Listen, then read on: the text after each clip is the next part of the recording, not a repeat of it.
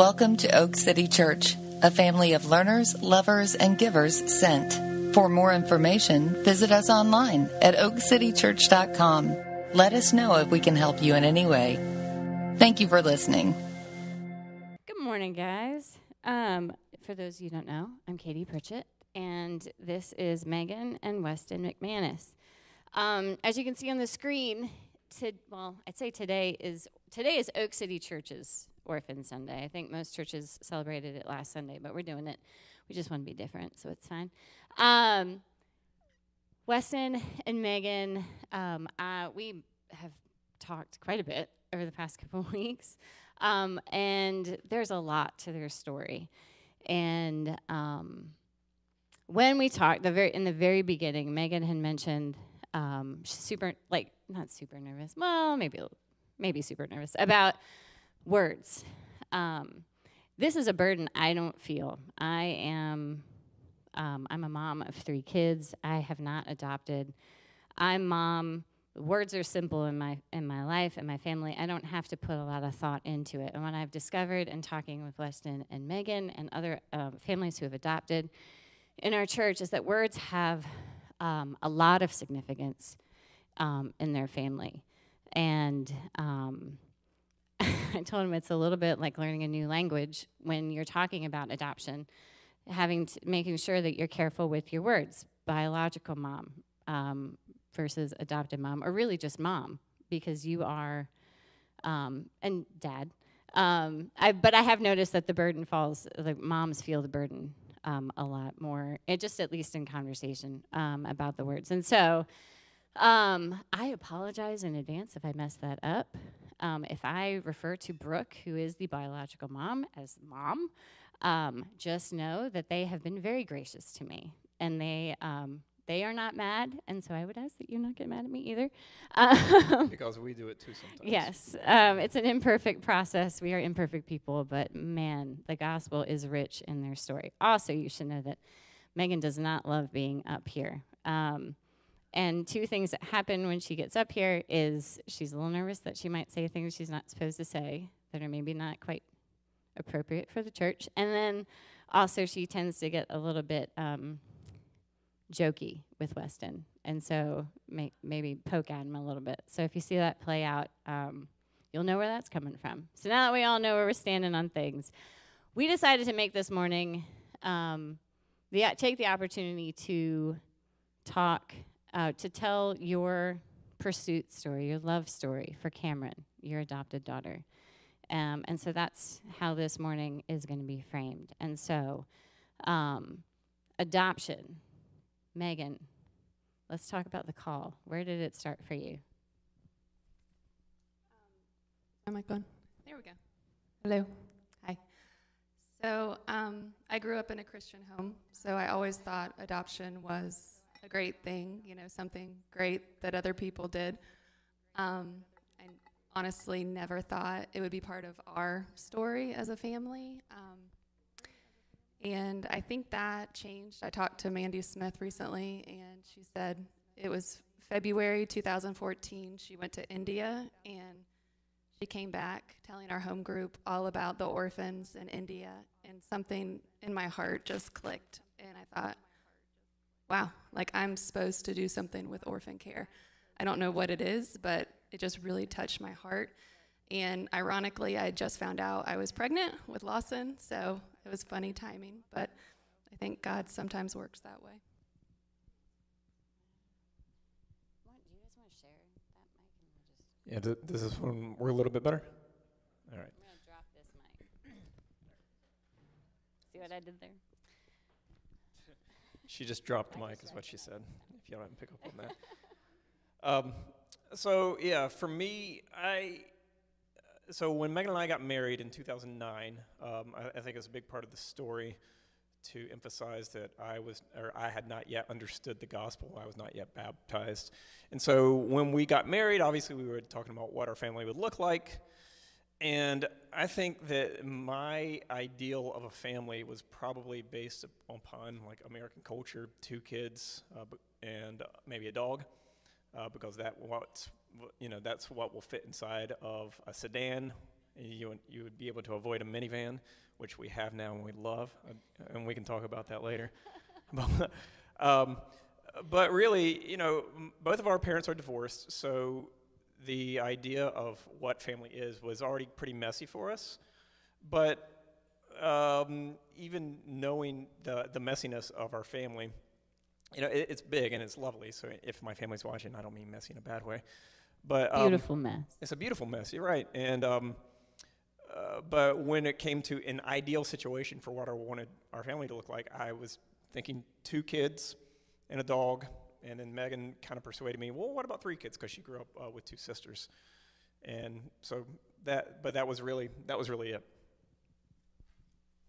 And you guys had said adoption was kind of like, yeah, maybe, but it was never something you took seriously. Certainly not as a call. So you bought a house. First kid is 6 months old. You guys wanted to have your kids close together. And so you're in the autopilot of the American dream, and it's time to have baby number 2. And then you get yanked out of autopilot. No more cruise control. Megan, what happened? Yeah. So actually, I started feeling really sick. I was working full-time, 45 minutes from our house, and I had a newborn. I was breastfeeding. At first I just thought it was normal stress. I was feeling anxious.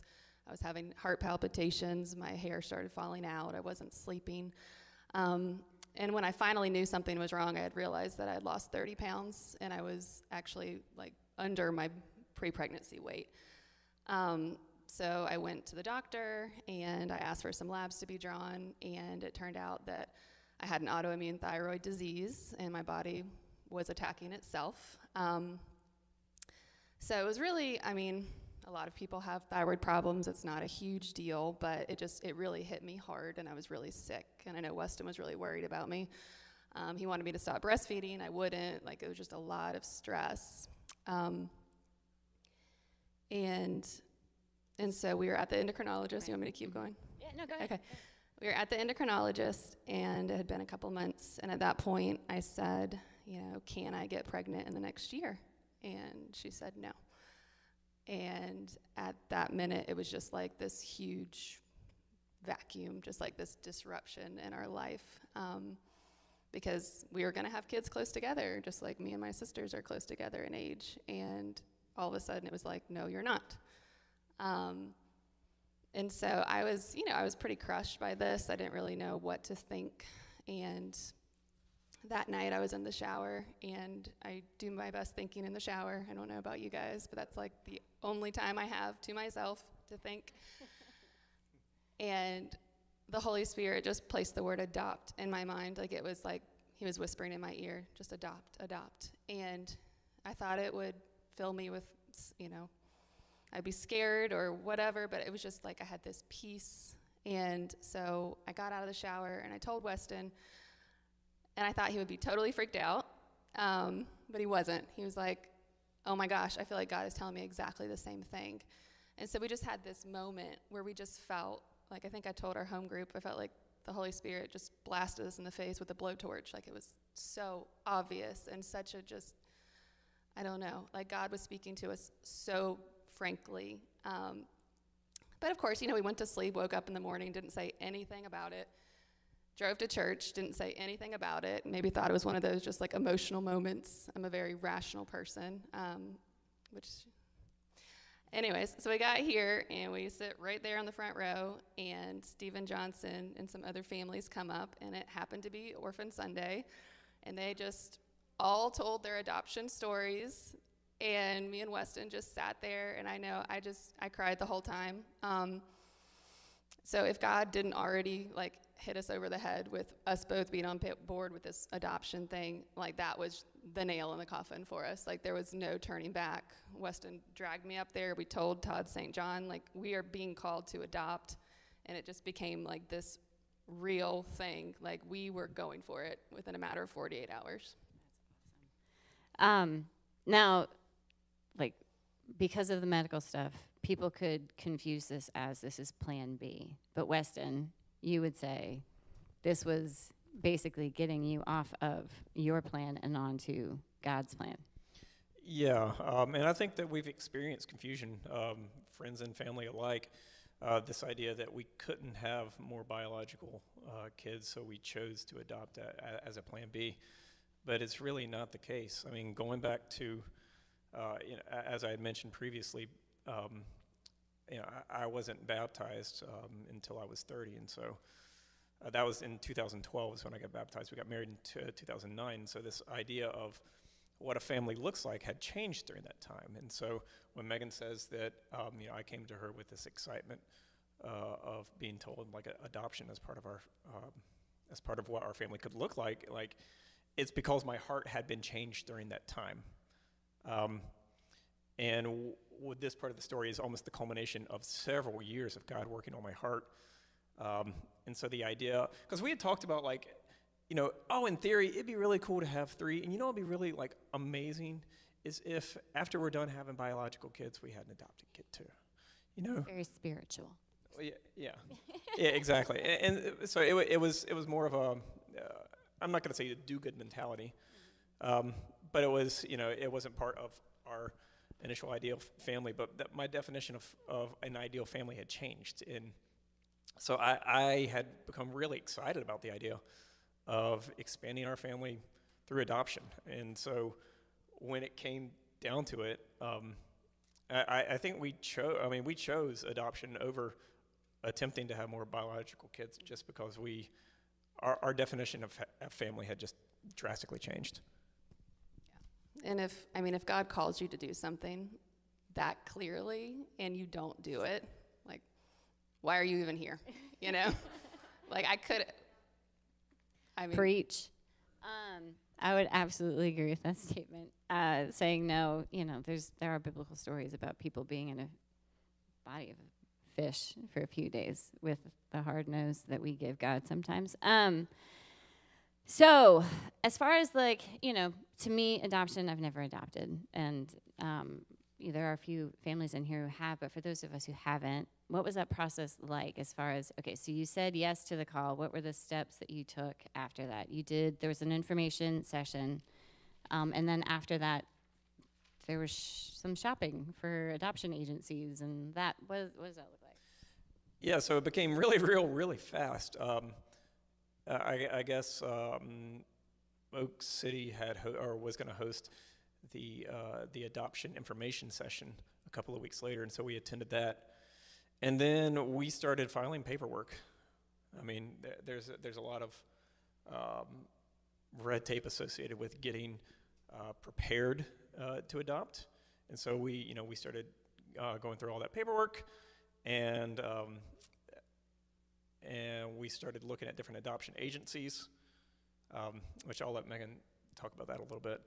But for the most part, to me, this is not the hard part of our story. This was the part of the story where it's you just have to go do things and get it done, and then in order to do the good thing.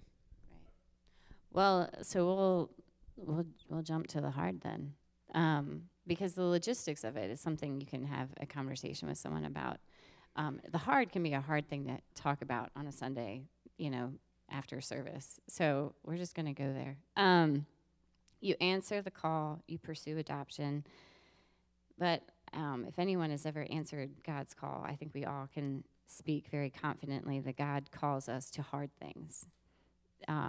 If it was easy, it wouldn't really necessitate a call, right? But if this is your love story for Cameron, you're telling Cameron your love story, no good love story. It's not good without conflict, without hard, without watching someone pursue. And so in pursuing Cameron, you guys went through some tough spots. No, I will say, you had 9 months of getting approved to adopt. So you get the green light, and then it's 9 months before you're matched to Cameron. But those 9 months, which you said 9 months is actually pretty short as far as adoption timelines go. That's a pretty short process. But in that 9 months, you guys were rejected 7 times.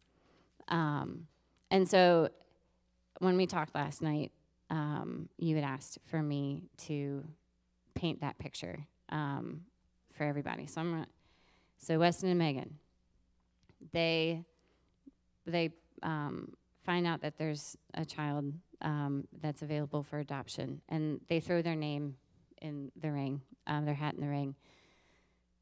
And so what that looks like, I know that when I found out I was pregnant, I had 9 months to wrap my mind around how my life is going to change. You know, what do I do with work? What does my husband do with work? Where's the baby going to sleep? What's the baby going to look like? When I had a second kid, it was, how is my first kid going to handle the second baby and the baby coming in? So many questions. All the prep there's logistical prep, but there's the heart prep, there's the mind prep that goes into imagining another person being infused forever in your life, and then the lifelong implications for that. Every time, God, this gets me, every time they put their name in the ring and they got rejected, it was grieving the loss of a child that they had hoped and planned would be theirs. You can't help but hope for that. You can't help but plan for that. And that happened 7 times in 9 months. If any of you have ever grieved the loss of someone, then you can maybe connect a little bit with how hard that would be. So you guys are wrung out in this 9 months. We do a series once a year, Where is God When Life Happens? But I think that more specifically in this, the question would be, where is God when you answer his call? I will let that be for you guys to answer. I think the best, term for it is an emotional roller coaster. So every time, I probably checked my email 1,000 times a day during these 9 months, and every time there'd be an email and it would say, a birth mom due with a baby girl this day. It's like your heart would just go through the roof.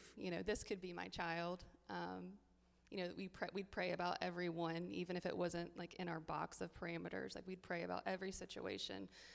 And God stretched us, and we kind of had to die every day to ourselves and to our control issues. And it was great. I think it was, great for us to get to that point, but it was so hard. And every time, like if they didn't pick you, you would just get an email like a week later that said they picked somebody else. And so I remember one time I was in the room with a patient and I got the email and I just started crying. And the patient is like this little old lady and she's like putting her arm around me and just like, it's okay, it's okay. But it was just, I don't know. I had never been through anything like that was that hard. And it was such a long period of time to be going through it. And Katie's right. Every time it happened, it was just a little worse, I think. And, when God calls you to do something, you think it's going to be easy, right?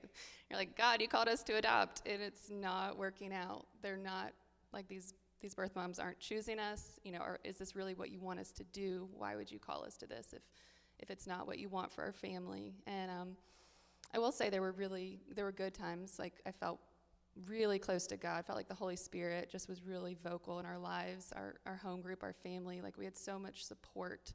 And so there were really, good, heartwarming times. But by the end of those 9 months, we were spent emotionally for sure. Yeah. I would. The rejection was really tough. I mean, it's probably inappropriate analogy, but what I was telling to people as we were going through it is, do you remember being at a middle school dance and asking a girl to dance with you? And she says, no. Well, it's like that times like a million. And it was really, really difficult because, like Katie said, you started allowing yourself to picture what your family is going to look like very soon because you have to mentally prep because it could be, an immediate situation.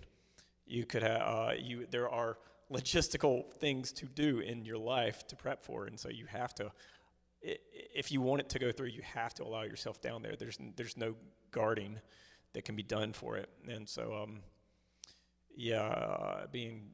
being rejected 7 times, it took its toll, and anybody that was in our home group, especially during that time, man, they waded through the muck with us, and oh my gosh, like that was unbelievable amount of support. Well, and I remember when you guys, you had gone through 4 rejections, and like your home group knew, but the church as a whole didn't know. And then you guys opened up and started CCing everyone, saying, please pray.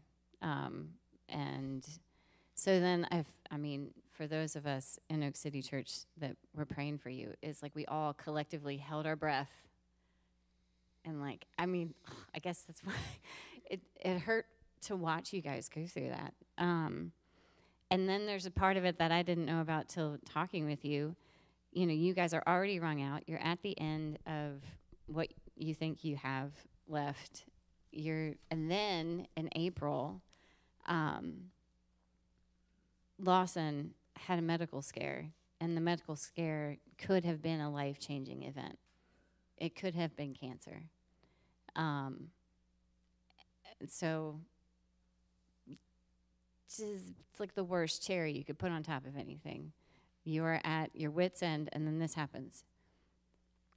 Tell us about that week. I'll try to. So yes, we were in a valley already. We were wrung out. We just keep CCing people at the church. Like, there's power in prayer. Let's just keep adding people and praying and praying and praying for this. And so, there was something that happened, and there was the possibility that Lawson could be, need a lot of medical care immediately. And, obviously the question is, well, can we take care of a newborn if we have a child, a 2-year-old, who is, undergoing treatment for what could have been something horrendous? And so that happened, and then that Friday, there was a new situation, baby girl, due in 3 weeks. And I paused, I said, wait, like, we can't, put our name in the hat for this baby girl. We have to take care of the kid we have.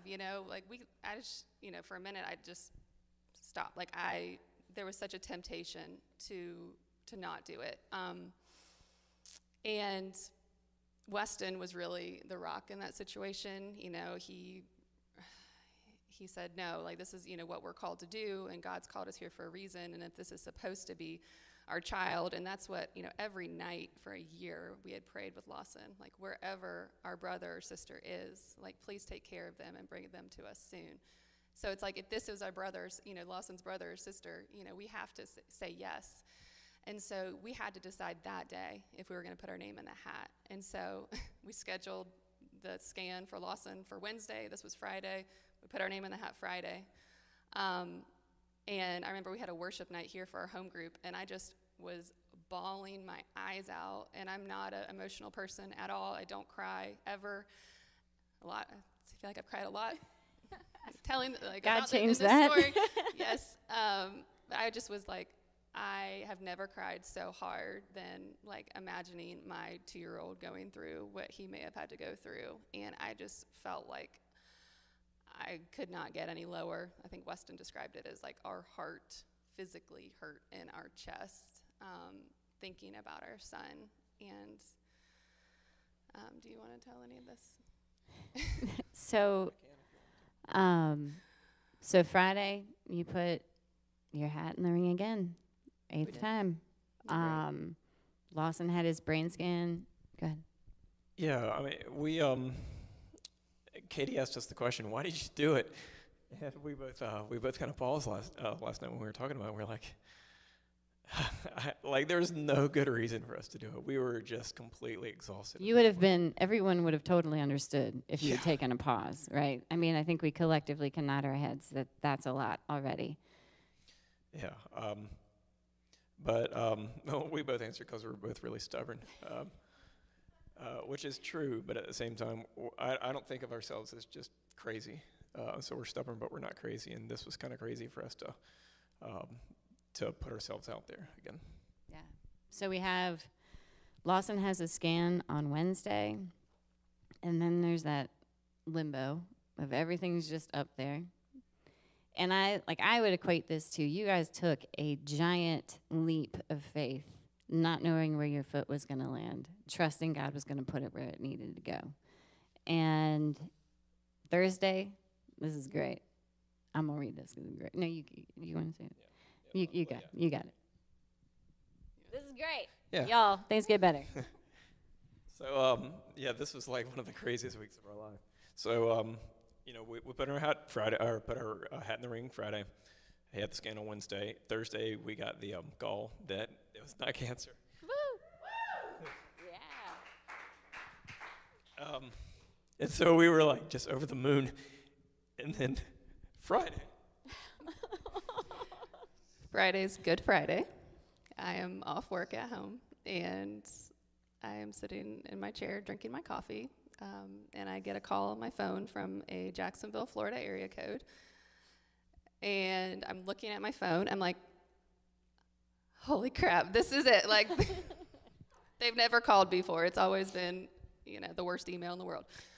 So I look at my phone. It's Jacksonville, Florida. It's the adoption agency. And I don't even know what she says. I can't remember anything she said. Basically said yes. So they picked you. She wants to talk to you tonight. And, congratulations. And so I get off the phone. I call Weston at work. He says it's the most excited he's ever heard my voice in our entire life. And so we have a girl due in 2 weeks. Yeah, so you've got 2 weeks. I mean, this is why they had to have their hearts, minds, and logistics prepped 7 times, because you have such a short amount of time to change your entire life to receive a child. So you have 2 weeks before Cameron is born, and then because of Florida laws, you are down in Florida for 3 weeks while paperwork is being processed so you can bring her home. There's a picture of Lawson down, and this is Brooke, the biological mom, and that is Cameron in her belly, and Lawson. Don't cry. It's a beautiful thing. Megan, tell us a little bit, if you can, what that was like. Yeah. I was going to say, so we didn't mention this, but we felt like, there was a attack on our family, like when we were going through that with Lawson. Like, the devil did not want this to happen, and he kind of pulled out all the stops. So his last one was that our whole family got the flu the day before we were supposed to go to Florida. And that was another time I cried. So I was like, I actually cried to my boss, he's a doctor, and he was like, you're going to be fine. I'm going to give you Tamiflu. You're going to be okay. I was like, okay. So we all, do all the things, get all the things ready. We're just on, we're just running on adrenaline. We drive down to Florida as a family. We are so pumped. We get to meet. We set up a meeting with Brooke, which I just can't even explain what a monumental moment and how nervous we were and how big that was for our family to have that day that we spent with her before Cameron was born. And then we're staying with Weston's aunt, who just happens to live 45 minutes away from where the baby's going to be born. Wink, wink, coincidences. And we get a call in the middle of the night. She's in labor. She had scheduled a C-section. The day after this picture. Yeah, like 8 hours after. Yeah, 8 hours after this picture, she actually went into labor before her scheduled C-section. So in the middle of the night, we're rushing to the hospital. Cameron's born. We stay in the hospital with her for 2 days with Brooke. There's always that question: is she going to sign the papers? She signs the papers. We take her home. Yay. There she is, tiny little thing. And then, we get to drive to our house in Raleigh, and everything's okay. No. We had to stay in Florida for 3 weeks after she was born. And, there are worse places to be than Amelia Island, Florida, for 3 weeks in May. It was pretty sweet in that regard. Weston's aunt was amazing and let us stay with her for part of that time. And then Weston and Lawson actually went home after about 2 weeks, and my mom came and stayed with us. and it was Mother's Day, and so me and my mom and Cameron we did our thing. We went out to eat every night. We just had a wonderful time, but the whole time we just really wanted to get home and start our life together. Yeah. But it was very special moments. That's awesome. Now, briefly, I want to talk about you guys went with an open adoption, which is why you guys were able to meet Brooke. And that open adoption looks different for everyone. Weston, if you could talk a little bit about that. Sure. I'll just go to the next part. So open adoption, legally, it just means that we meet and know who the birth mom is. After that, open adoption means whatever you want it to mean. And when we started this whole process, I think that we were really against the idea of open adoption because as certified control freaks, we wanted to maintain everything. But, I mean, we read several books, and God really opened our heart that, that we only want open adoption.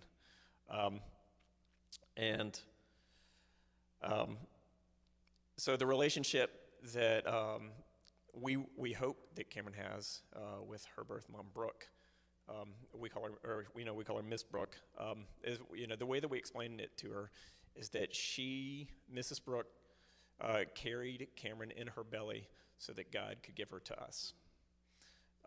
In the same way that Jesus adopted us into his family, we adopted her into our family. And so, we were really careful when we were talking with Katie to not have any sort of equivocation that we are Jesus, like in this story, because we're not. But just the idea that the definition of family, it can look amazing. Like I don't know if y'all saw the Adoption Sunday last year when John Fouché was talking about his family and also showing that family in Texas that has 8 different adopted kids, which, I'm not a crier either, but I was bawling like a little girl that day. But so, long story short, we want Cameron to understand and know who her birth mom is, and then when she gets old enough, she gets to decide what that relationship looks like. And that was really important for us for her to know her. That's awesome. Well, we've got some slides of Cameron now. And so she's just the cutest thing. And she's adorable. And her little voice is like the voice of Cindy Lou Who. It's so cute. So, it's kind of funny. I say funny. Love stories usually have an ending, at least in the movies, but this ending is really just the beginning, right? You had a child, a baby in the house, and all of the challenges that come with that. You're a mom and dad of 2 kids. We know. Cameron. Well, if y'all want to just real quick, how much y'all love Cameron? Go ahead. Cameron is one of a kind, and she has always danced to the beat of her own drum. You could probably tell by these pictures. And I think her being adopted, we can just celebrate that. And I've always just felt so protective over her. Like, I've just been this mama bear with her since she was born. Like, I felt like she didn't leave my arms when she was born because, like, I was so protective over her. And just having a little girl, and she's little, like, we can carry her around like a sack of taters still. Like, she's just tiny. And so having this little girl, like, she has just stolen everybody's heart, and everybody we meet, our entire family, with her huge personality and her little body. But yeah, you know how some people can try to be cute, and they're not. I guess me. But it was like a natural proclivity that she has is to just be cute. Like, every single thing that she does, like the way that she'll watch TV like this, and you're just like, what? But so 5 years ago, I couldn't have imagined that every morning I would have a little girl who walks into the room half awake, carrying a little stuffed animal of Mufasa from The Lion King, throws it on the bed, climbs up and says, "Daddy, talk to me." And so I have to be Mufasa for about 10 or 15 minutes every morning. And, and that's, yeah, she's one of a kind. She's amazing. So that's the obvious blessing, right? You have a baby girl, and she's wholly yours, which is a beautiful thing. But there are some unexpected blessings that came from it. If you guys want to hit on those. Yeah, I'll start with Brooke. So we have a relationship with Cameron's birth mom that I never expected. And I think birth moms get a bad rap in culture.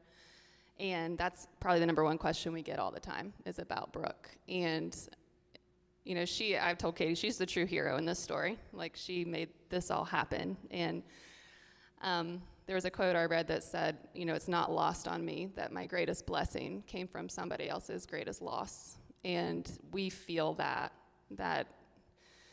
balance.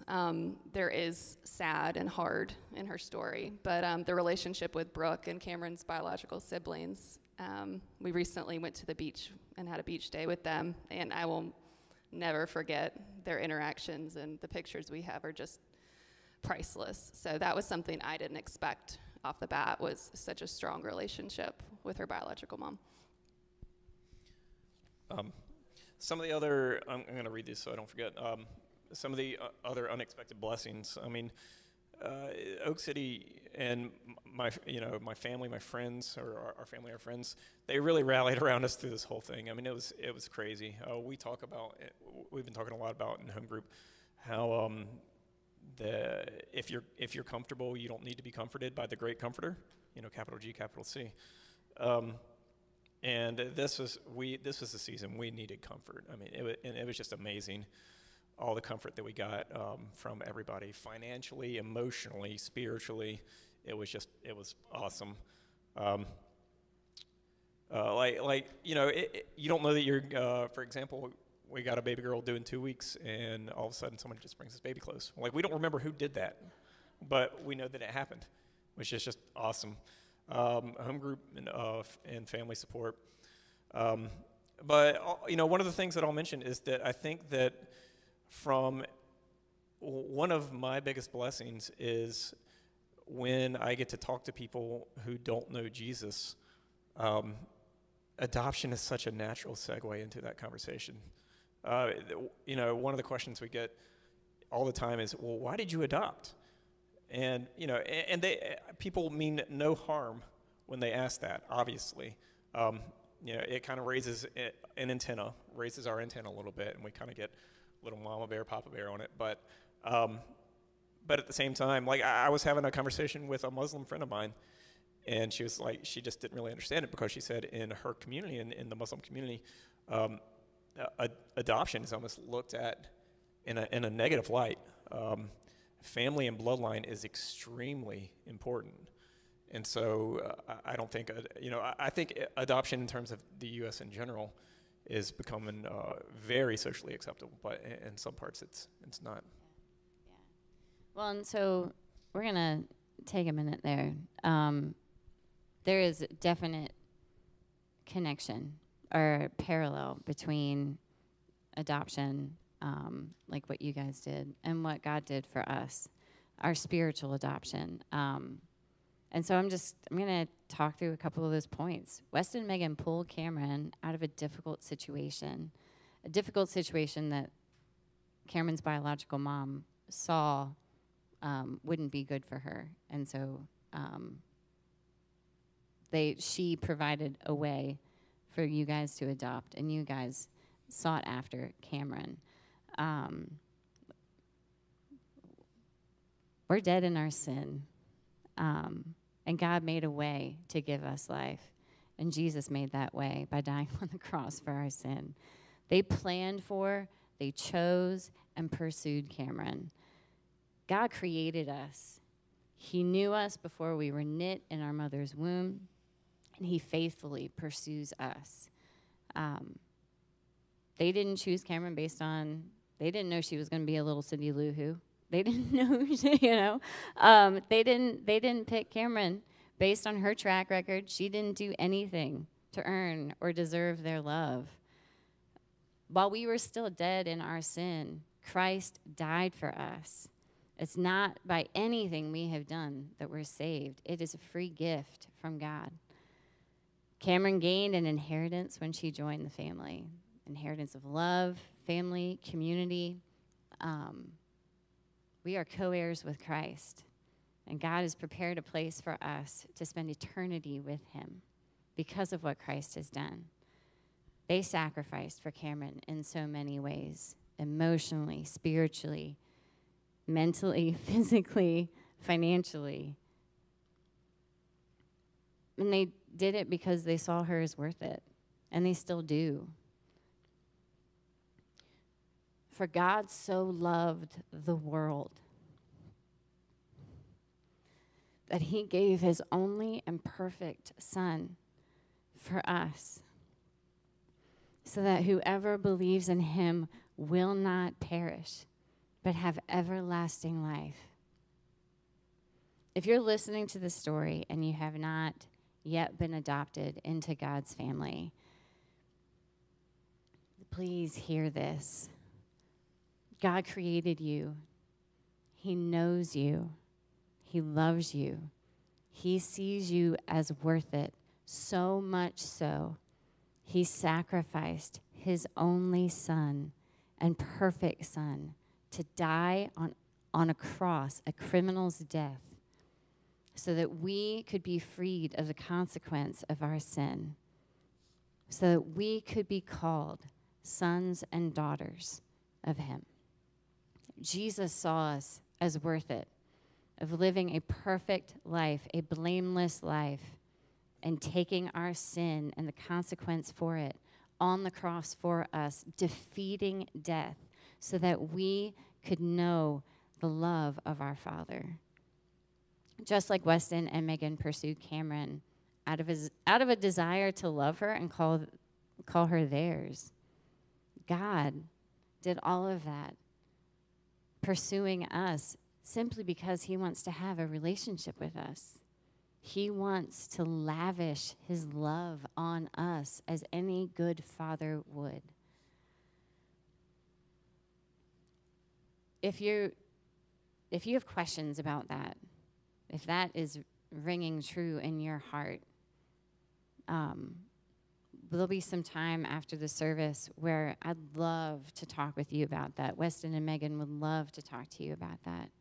Now, if you're here and you have been adopted into God's family, you have a story of God pursuing you and how that has changed your life, and now you are a co-heir with Christ. What is God saying to you in this story? Because God doesn't say nothing. Is he calling you to adopt? Is he calling you to foster? Is he calling you to actively support the whole beautiful adoption story for someone else and someone else's family? I want to think about that. We've got time. We're wrapping this up. I have one more question. And if the band wants to come up. I asked a question.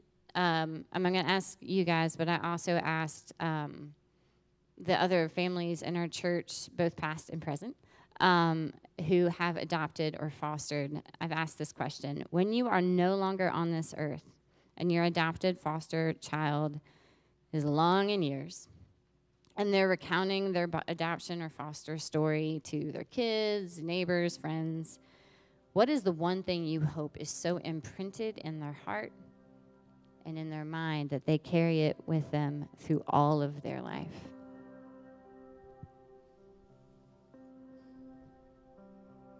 That she's good and that she's loved and that she belongs in our family and in God's family. And I said that the definition of family is so much more than your genes. John Fouché talked about that last year, where you have the ability to define what your family is, and the definition of how you define family is going to be passed on to your kids, or it's going to have a very large persuasive impact on how you define it to your kids, and that how the gospel defines family is the best way.